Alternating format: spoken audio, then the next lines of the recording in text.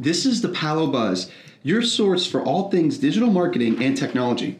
I'm Keith, content marketer and copywriter for PALO Creative. We're talking inbound marketing on today's podcast. Perhaps you're familiar with the methodology or brand new, and that's okay. We're going to give you a crash course on what you need to know, from content management systems to email marketing metrics to leveraging bots and live chats to delighting your customers. So without further ado, the PALO Creative crew is here. Jim, our digital media director, John, marketing and media manager, and we can't forget about our digital marketer, Stephanie and Ryan. And we have a special guest today. We have Tyler, who he's been helping us out last couple weeks or last couple months. How long has it been, Tyler? It's been a little over 2 months. 2 months, okay.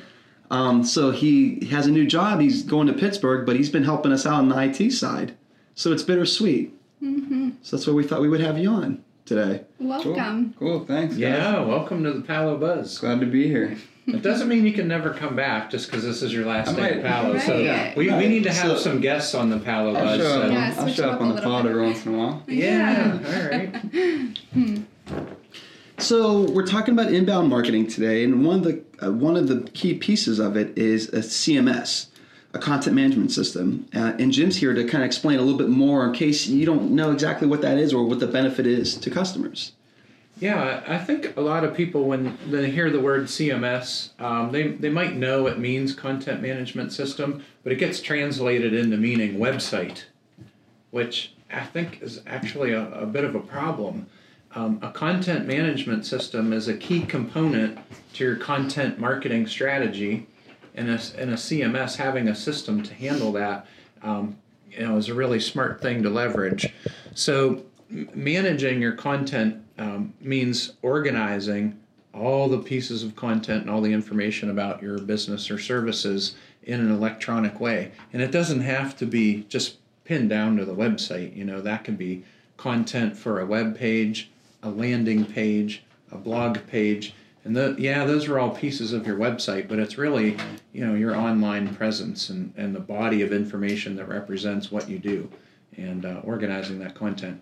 It can also be photos, videos, webinars, all those things.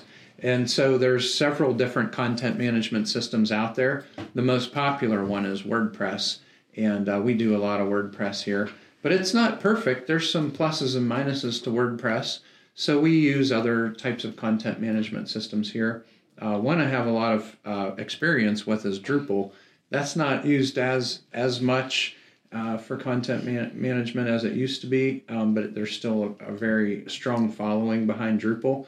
And one of the newer ones that we've adopted in-house here is the HubSpot CMS, and we're really digging that. So I don't know. Go ahead and ask me what's great about it or something. So Jim, what's so great about HubSpot?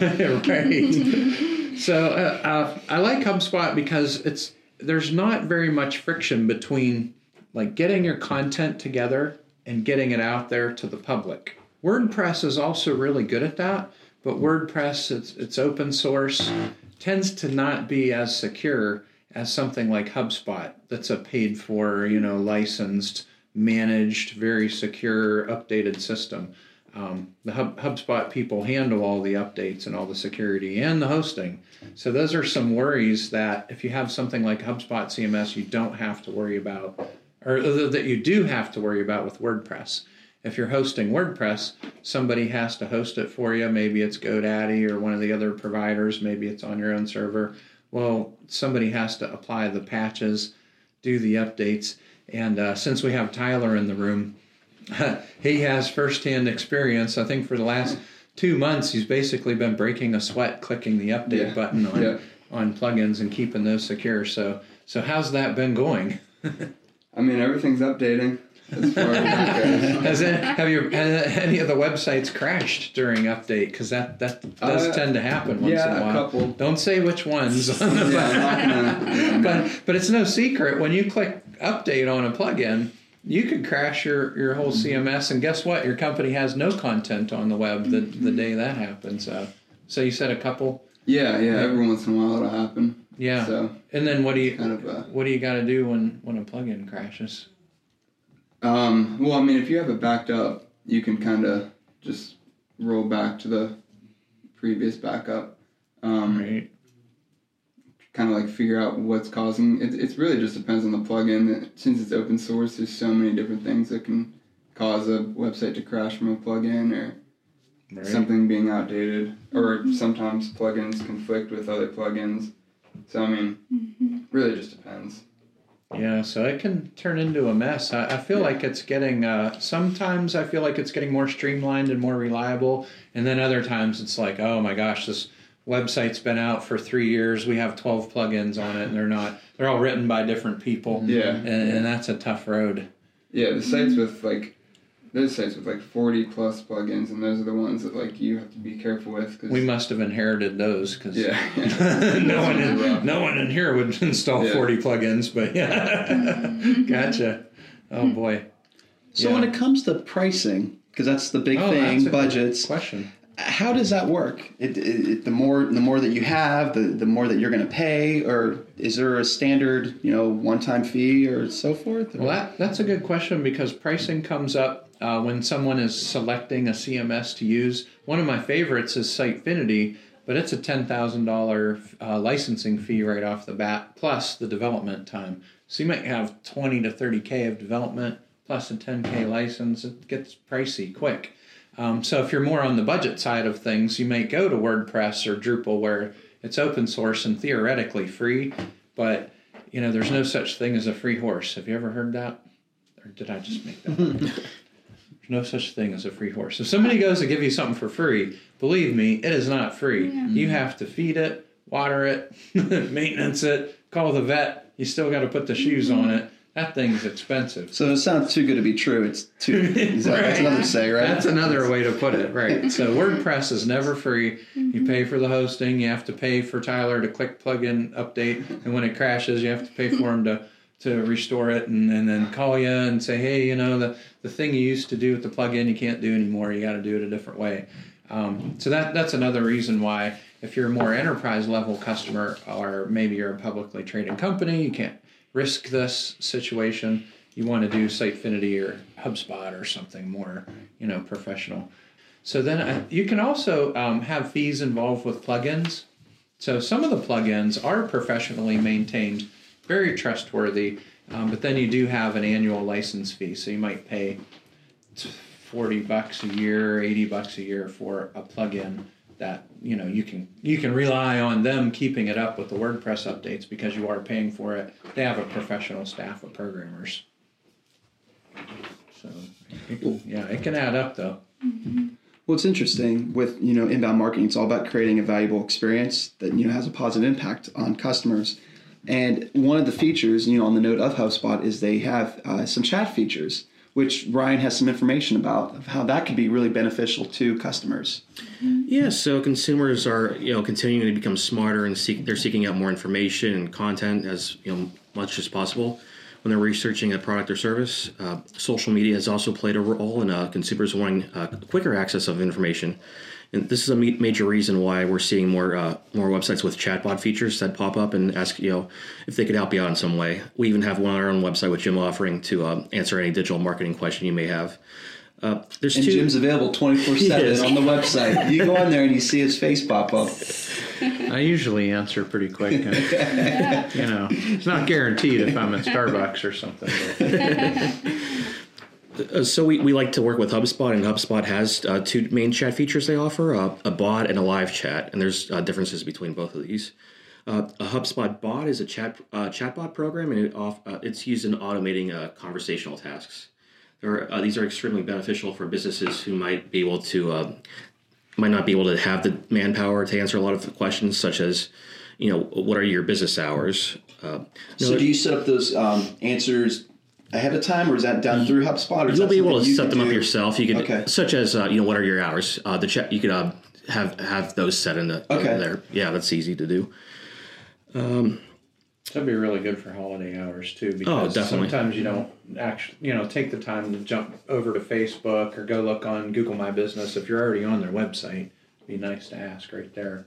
Mm-hmm. Yeah, or if they're asking something that might go to a different department, that could just reroute that way. Another nice feature about the HubSpot bots is that they're powered by artificial intelligence, which they'll actually continue to be able to better answer your questions over time. The other chat feature is live chats, and that takes even a more personalized approach. Chatbots are, they're great, but there's nothing quite like having a human interacting with another human, and this is a great option for the businesses who do have someone on staff dedicated to answer questions. There's other chat programs aside from HubSpot's, but so what's nice about HubSpot is that they'll actually integrate with a HubSpot CRM, so every contact and conversation is saved. So it's interesting because, Jim, you handle the chat for PALO Creative. A client that is possibly looking into this feature, how does it work? Do you get a notification on your computer, or how do you know when someone is coming through the website that needs assistance? Yeah, so we have some clients that are very aggressive about responding, and they will respond even if they're at Starbucks or lunch or whatever. So there's a couple things that happen. On the computer itself, an alarm goes off, and you can customize that. You can make that alarm volume, kind of high and give it a specific ringtone, so I know if I hear that, it's a chat request. And then same for your phone. So you can download the HubSpot app, connect it to your conversations, and that way it's just seconds. I mean, we've timed it. It's like 3 to 5 seconds.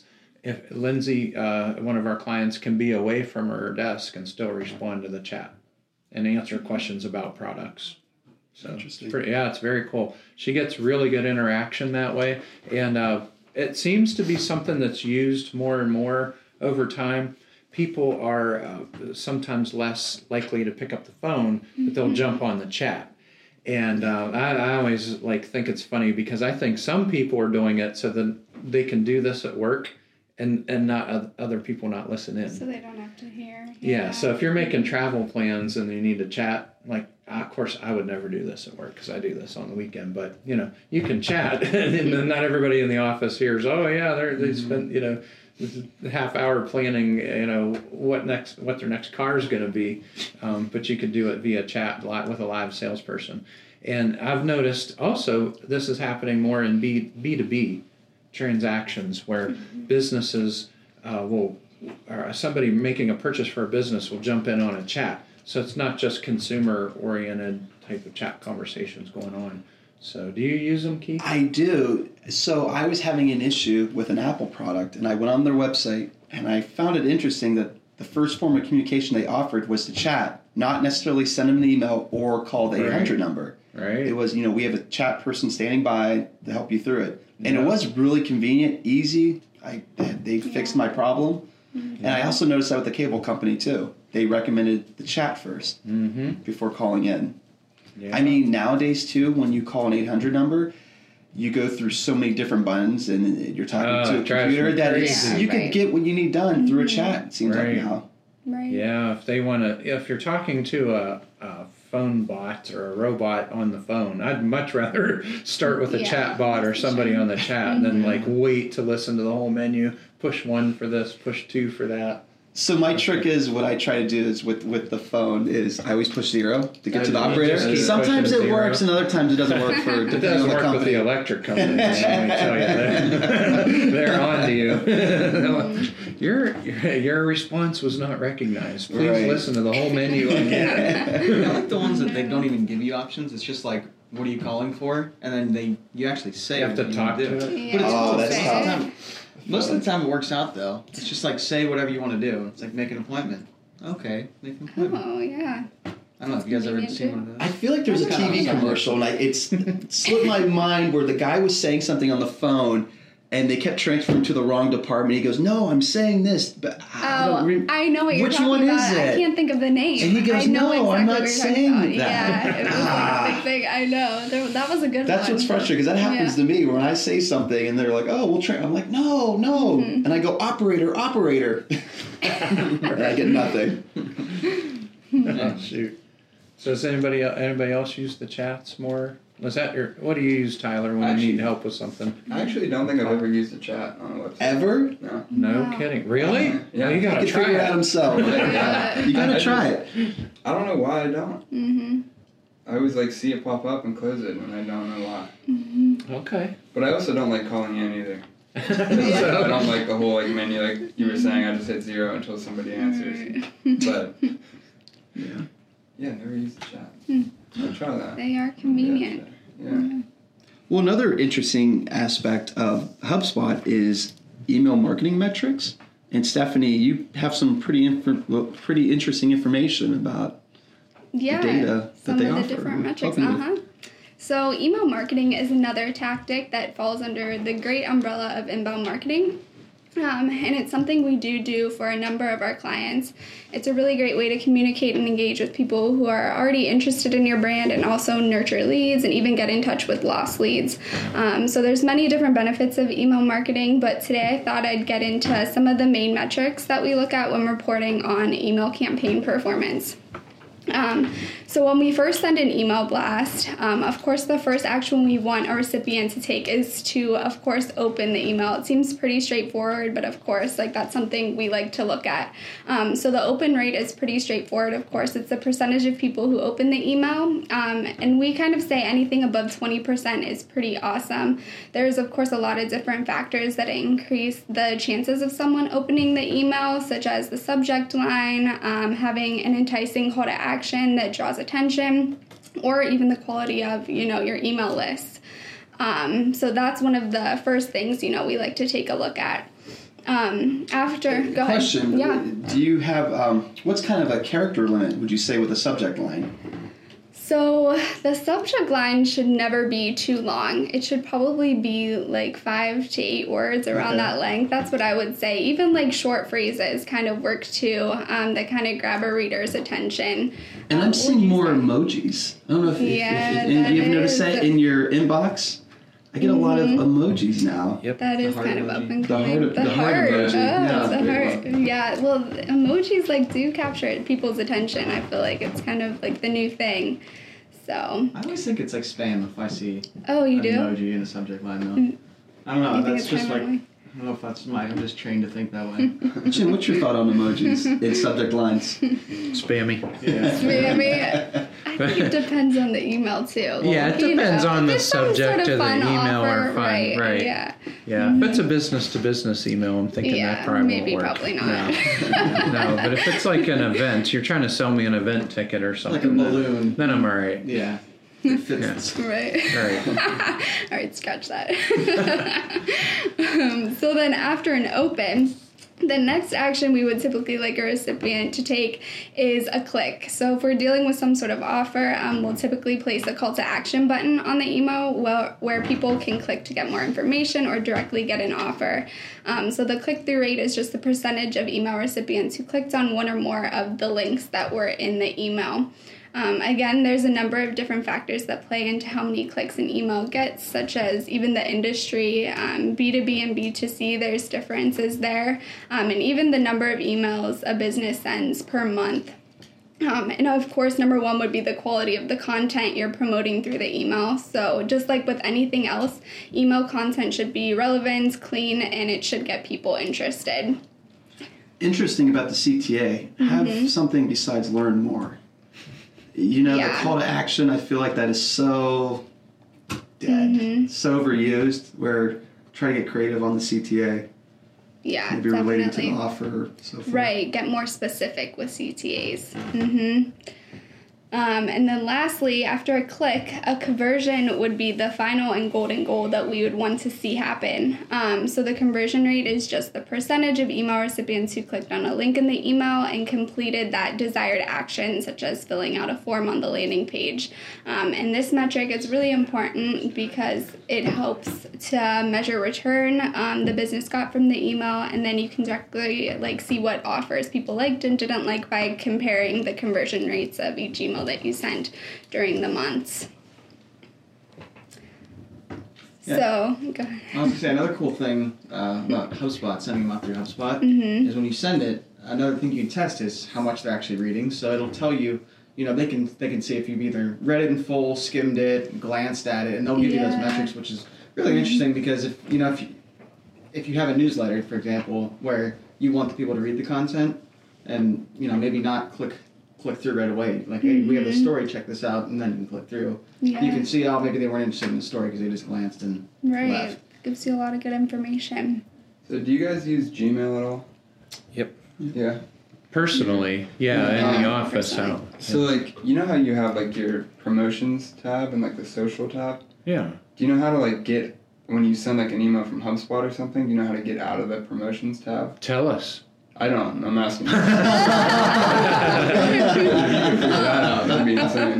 Well, I know it's happened. We're putting that on the list. Yeah, because every once in a while they'll sneak in the main inbox, and then I don't see them on my other tab. That's I don't really always smart. read my promotions emails. Well, what's sad is my regular inbox is getting so boring. My promotion and social media tabs are like more fun now. Yeah. the sales are more fun now than just my regular email. So I do check mine. But that's a really good question. And how do you end up? How does an email go into a promotions as opposed to a junk inbox? Because I have promotions in my promotions, and then I have promotions in the junk. Yeah. It's a spam score setting, and you can adjust the spam score settings on your email program to say, hey, give me the normal spam score, like 5. Or if you want to be real strict and only allow like really legitimate emails through, maybe up it to a 7. And they apply different standards on what the wording is, who it was sent from. Are they on any spam lists, stuff like that? So do you think that affects whether or not they end up in the promotions tab then too? No, just that's how they end up in the junk. Because I've seen some emails from the same company go in both. I've had one come to the inbox and another one will come through and go to the promotions. So I'm wondering if it's just the subject line. Maybe it's just the subject line. If they see specific keywords like I'll save 10%, that's probably promotion. If it's hey, check out our new whatever, maybe that's legit. This was all some really great information that we shared this week.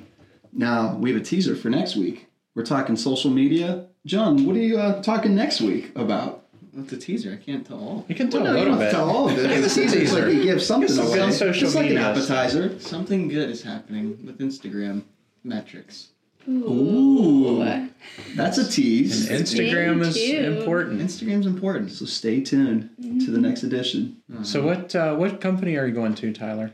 CGI in Pittsburgh. CGI in Pittsburgh. Yeah. And do you know what they do already? Or do you got to find that out when you get there? Well, they do outsourcing, so it just depends. Oh, outsourcing IT? Yeah. Yeah, okay. I'll be doing software engineering. Oh. So wherever I get put, I'll probably figure that out next week. Are they going to assign you to a team or a mentor, or do you know how that works? Yeah, they work in teams, but it also depends on the client too. Oh. So sometimes clients will have bigger teams, or sometimes I think you're very rarely working alone. Oh yeah, so you're pretty much always in a team, but it just that's depends. Cool. So you might get in Pittsburgh. You should tell your new friends to listen to the PALO Buzz. Yeah, you should. I will. Absolutely.